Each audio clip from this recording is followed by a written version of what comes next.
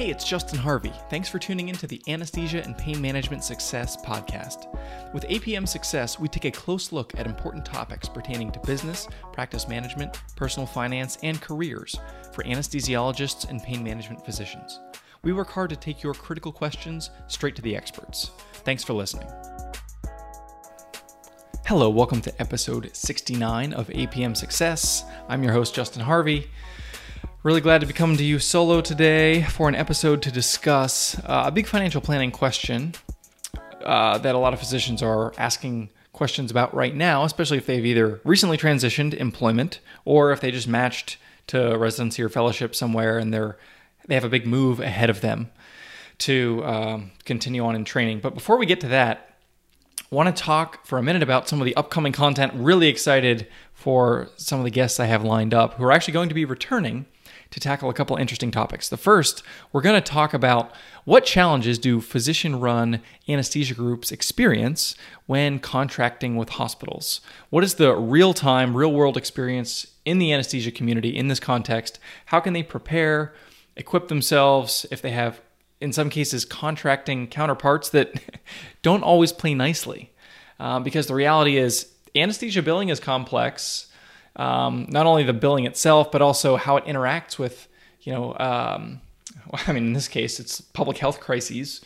And there's often a subsidy attached to that, meaning a hospital needs to pay above and beyond what the anesthesia services are bringing in some cases, in order to secure the services of the anesthesia company, just because anesthesia is a very poorly reimbursed specialty. But bottom line here is there's complexity that goes into this, and it can create problems for anesthesia companies who are trying to contract with hospitals. And I want to unpack that.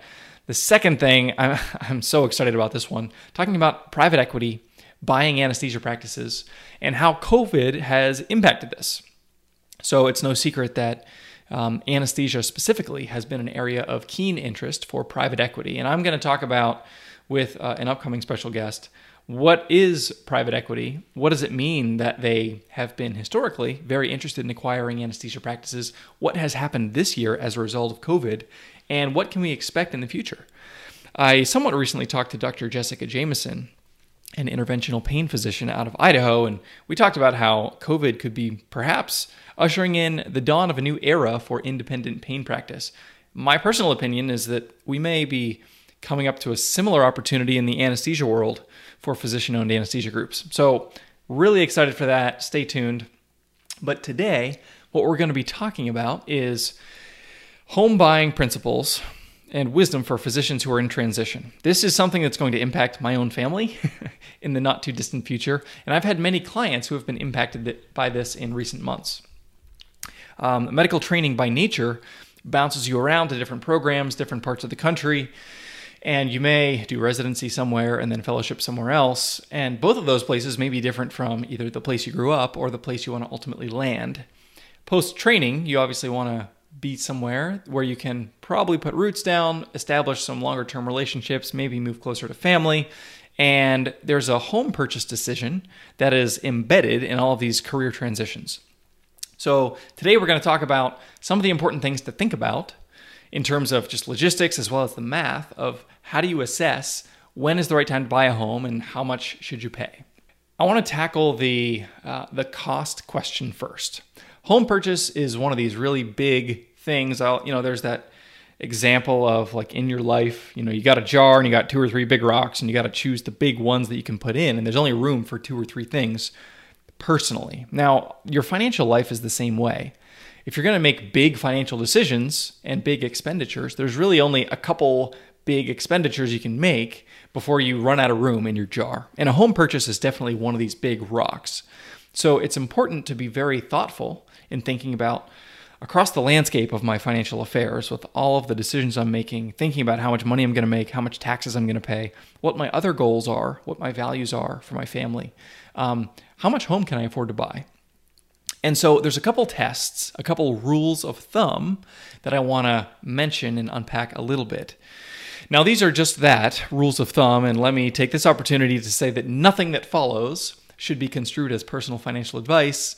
you should talk to a qualified financial planner who knows your situation and your family intimately to be able to advise in a customized way to help you assess home affordability. But 2 rules of thumb to get you started. The first is 2 times gross income. And the second is 20 to 25% of your net take-home pay going towards your mortgage. That is principal, interest, taxes, and insurance. And let's take a look real quick at these rules and how they apply in the life of an anesthesiologist or pain management doc. So if we have an anesthesiologist who's just wrapping up training, they're moving across the country, they're getting ready to buy a home, they've signed a contract with a guaranteed base of $375,000. If we take these 2 tests and apply them, we look at 2x gross income. So $375K times 2 is $750,000. So $750 is essentially a mortgage amount that you can reasonably afford if you're looking at a home purchase. I really like this rule because it's very simple. And I also really like this because it maps on pretty nicely to if you wanted to do a 0% physician loan. Now, this is beyond the scope of today's discussion, and I don't necessarily recommend this. This point especially is important to talk to a good financial planner to help you evaluate how much money do I need to put down, what are the risks associated with a small down payment. But if you wanted to take on a home purchase of this amount and you said, you know what, I think a physician loan could be right for me. I'm going to do 0% down, I'm going to have 0 private mortgage insurance, and I'm going to just start making payments on a 15 or 30-year note. This is... if we take the $375K of anesthesiologist income, it gets you right up to that max of where you can do a 0% down mortgage. Now, this obviously varies based on geographic locale, whether or not that's even going to get you anything. But this is a good starting point to say $750, that can get me a house where I can put no money down, and it's roughly 2 times my gross income if you're earning in that $350 to $400K range. And this can be just a great starting point. If we look at another example, instead of a 1-earner household, maybe we have 2 earners. We've got a physician plus another professional, collective income of $500,000. That takes our mortgage amount on a purchase up to $1 million. So again, you're kind of getting a feel for the range based on these rules of thumb. I'm here in Philadelphia, $1 million. This is a relatively affordable city compared to many others. $1 million in some places doesn't go very far. Now, interestingly, we've seen significant disruption in real estate markets, some of the more expensive ones, because a lot of the reason that people have lived there has been to be closer to their company, to enjoy a higher paying job. But obviously, some of those big expensive cities are seeing a lot of people move out, and vacancies are going up in some of the higher end apartments, and the home purchase amounts are sort of all out of whack right now. We're sort of waiting to see what stabilization could look like. But the bottom line is, again, to give you a starting point to say how much home can I afford based on this 2x gross income for your mortgage amount type of threshold, this is what we're looking at. I have some clients, a dual physician couple in the Bay Area, they're scraping together every penny to get even a much higher ratio, maybe a 3 or 4x gross income, because they're in the Bay Area, it's very high taxes, housing is just stupid expensive. And so there's no way that they can make any of these tests, these rules of thumb, work in their situation as long as they want to live in the Bay Area. Now, that's obviously, a personal decision that has trade-offs. And these rules of thumb, the 2x gross income for a mortgage amount, or the 20 to 25% of net take-home pay going to your mortgage every month, these rules are subject to adjustment based on certain variables. Specifically, if you're in the Bay Area, if you're in Manhattan, if you're in Washington, D.C., or some of these, higher cost of living places, Seattle, L.A., whatever, then these rules of thumb might yield a number that you literally just can't find a house for that. So you're going to need to amend it if you decide you want to live in one of those places. Also, if you're in a high tax area, your net income is going to be significantly impacted. And this is an important change to be aware of, because when you're going from residency to fellowship, not only are you paying way, way, way more in taxes in terms of dollars, you're also paying a much higher amount. So if you're moving to, a state or a geographic locale, like a city, municipality that has its own income tax, and if you're a business owner, your taxes may be even higher. So the point is, you might want to take these two rules in tandem. The multiple of gross income plus the percent of net take-home pay, in order to understand if I'm in a high tax area, that's going to have implications on how much home I can afford. And then the final variable that could impact the purchase amount that you settle on is your personal values. If you decide, you know what, I want to have the home of my dreams, and I want this house to be a place where, my family and extended family can sit around the table at Thanksgiving every year from now until the time I'm 92, and that requires me to have a lot of square feet or whatever. There's trade-offs, right? And you can do that, and you can buy that house. But it is going to mean that you're going to be at a higher multiple of your gross income, depending on where you live. This may be the case. And there's going to be trade-offs because you're going to have to work longer. You're going to have to perhaps sacrifice in other areas where you just can't afford whatever, as nice of a car, or you can't afford the private school tuition, or, you can't fully pay for your kid's college, or whatever the trade-offs are, they're going to exist. So make sure that, before you buy this house, before you make this big decision with this big rock in the jar, you want to understand that you're going to be living out the implications of this for a long, long time. So it's good to thoughtfully approach in the context of a couple rules of thumb to get you started, as well as thinking about your values, thinking about tax impact, and all those things. I want to briefly now talk about, why am I recommending these rules of thumb? This 2x gross income, or this 20 to 25% of net take-home pay. There are a couple reasons that it really does behoove you to keep these things in mind. The first is that I have found, if you're willing to adhere to these rules of thumb, sometimes you can get a shorter term mortgage. So instead of a conventional 30-year loan payoff mortgage on your house, you might be able to get a 15-year and still be able to comfortably afford it. And what that means is a few things. Number one, you're going to get a lower interest rate. If you're paying a 30-year, 3.5%, you might get a 15-year 2.875 or something like that. So in terms of total interest, you're going to save a lot.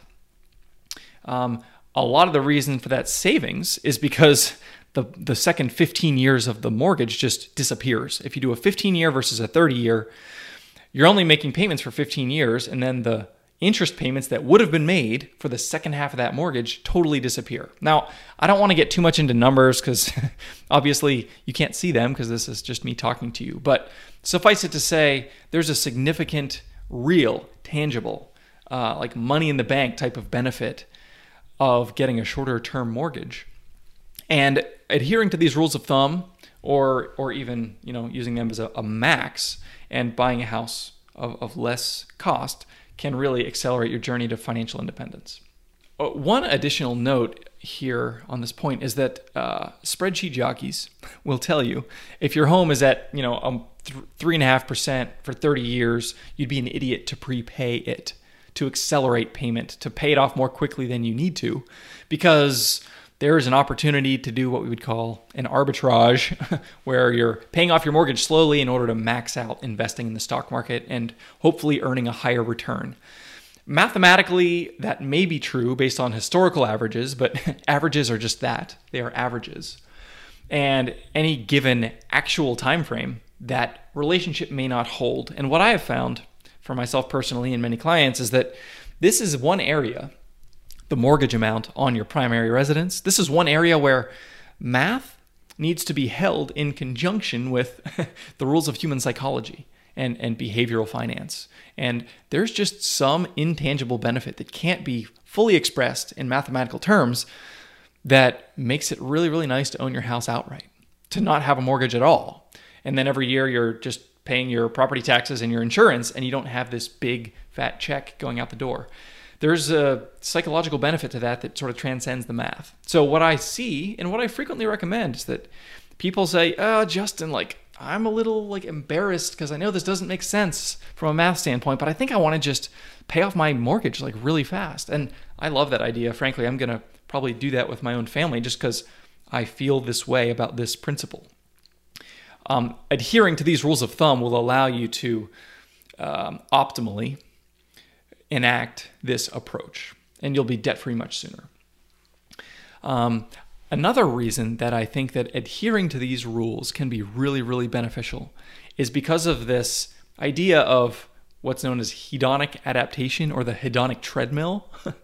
And we talked about this a little bit way back in episode 9, where I talked with Dr. Daniel Crosby, who's a behavioral psychologist turned financial expert, and he takes ideas of human behavioral economics and behavioral finance and the science around that, and he applies it to personal finances.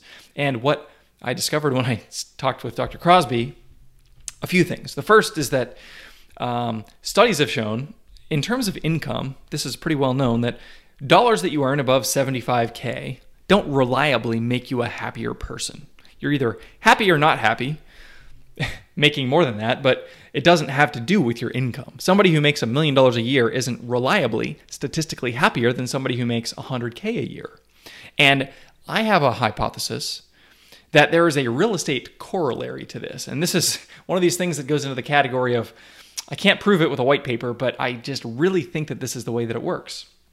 Is that no matter, how much you spend on a house, there's a certain threshold above which your house isn't going to make you happier. Obviously, you need a roof over your head. You want it to be a nice place with, a few of the non-negotiables that you and perhaps your spouse think about when you think of a domicile that you're going to exist in for years to come. But whenever you layer on cost and get more and more exclusive, and you get higher property taxes and you get higher maintenance fees and all that, my hypothesis is that because of this idea of hedonic adaptation, you get used to it. You get used to the $1 million or the $2 million or the $3 million house, and you don't like it better than you would if you lived in $1 million or a $750,000 or a $500,000 house over time, because as Dr. Crosby explained, at the end of the day, your house is, the place where you're with people you care about. It's the place where you do your laundry and lay your head and have dinner. And it's a lot more than just the economic cost. You're not as attuned to the economic cost over time. So bottom line on this is that the ideas of hedonic adaptation are important to keep in mind as you're thinking about a home purchase. Now, there are a few pros, a few things that would behoove you to wait on a purchase, especially if you're in transition. Like if you're moving across the country, does it make sense to go ahead and try to buy a house now? Maybe even before, if you accept a job far away and maybe you're in your last year of training, is this something where you want to try to find the place where you're going to land and buy it immediately? And waiting is generally, it's certainly the conventional wisdom. You can rent a place and you can get to know the neighborhoods, get to know the schools, etc. You can take your time and find the right deal. You can shop around. You can see more houses and get a bigger sample size and understand, like, what do I really want? What really is available, and how do I make sure I land in the right place? And you're going to get a feel for the market pricing, and you'll be able to identify a good deal when you see one. Another reason that it makes sense to wait if you're moving across the country, you never know when a job isn't going to work out. And especially if it's your first job out of training, maybe you're moving into a different practice model. If you've been in academics, your whole career up to this point, and you're going to a private practice setting, you think probably what private practice is, and hopefully you're right, and hopefully you love it, and hopefully it's the last place you'll ever work, but statistically it probably isn't. And so if things don't work out, or if COVID hits and your practice has to downsize, or there's an RFP and you lose a contract, or if the geography is dominated by one company that has a big non-compete footprint and you either lose your job or have to leave, you might need to leave this city altogether. And it would be better to rent at the outset and really flesh out some of these ideas and make sure that things are as they appear. And in addition to the fact that obviously if you're going to wait for a year or two, you can save up for a down payment. even if you might not need it because of the doctor loan, it still does limit some financial risk to be able to put money down. This is obviously, a big and important decision. It's annoying to have to move twice. So if you're moving somewhere far away to rent a place for a year, there's definitely a drawback to that. But you're going to have to sort of weigh the pros and cons and see what's right for you, keeping all these things in mind. Couple just things in parting. This is a really important decision, this home purchase decision. It's a recurring cost. It's a big number as it relates to, all the purchases that you're going to make. The house that you buy might be the biggest purchase decision you ever make. And then there's a lot of associated costs related to it. And this is important to harp on, I think, for a minute. There's this trickle-down effect with the home purchase price. If you buy $1 million house, the property taxes, the maintenance, the landscaping, the HOA or whatever, these costs are all going to be commensurate with a home at that price point.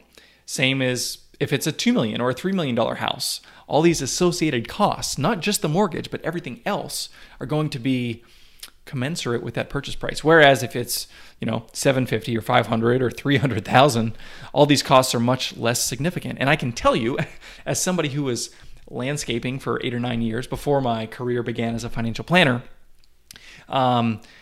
landscaping is expensive. Get a couple big trees taken down or get some hardscaping done or have a wall put in. Man, if I stayed in landscaping, I'd probably be retired by now. Don't overlook those costs that are associated with those purchase price type of questions. I was joking with a client recently. They had a house probably worth $400,000-ish, and they had somebody to come in and give them a quote for a bathroom renovation. And they got quoted $60,000 or $70,000. On a $400,000 house, it's very difficult to spend $70,000 on a bathroom. And we were joking about the doctor discount. Whenever people, unfortunately, when people find out you're a physician, you can just 2x the price.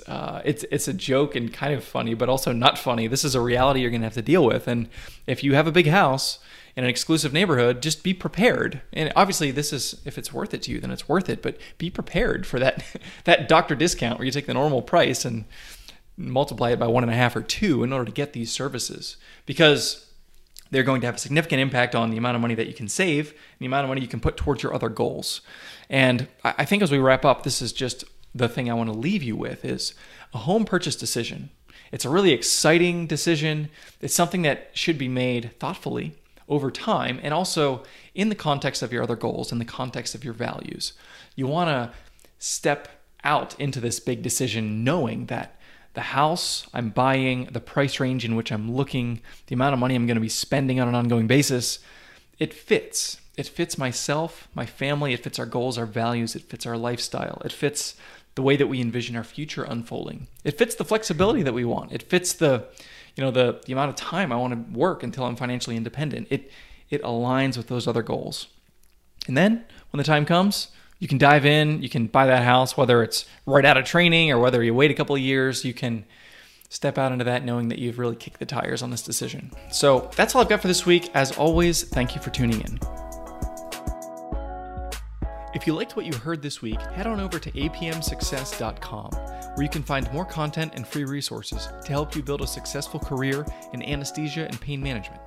If you wanted to leave a review in iTunes, I'd also really appreciate it. Thanks for using some of your valuable time to join me today on APM Success.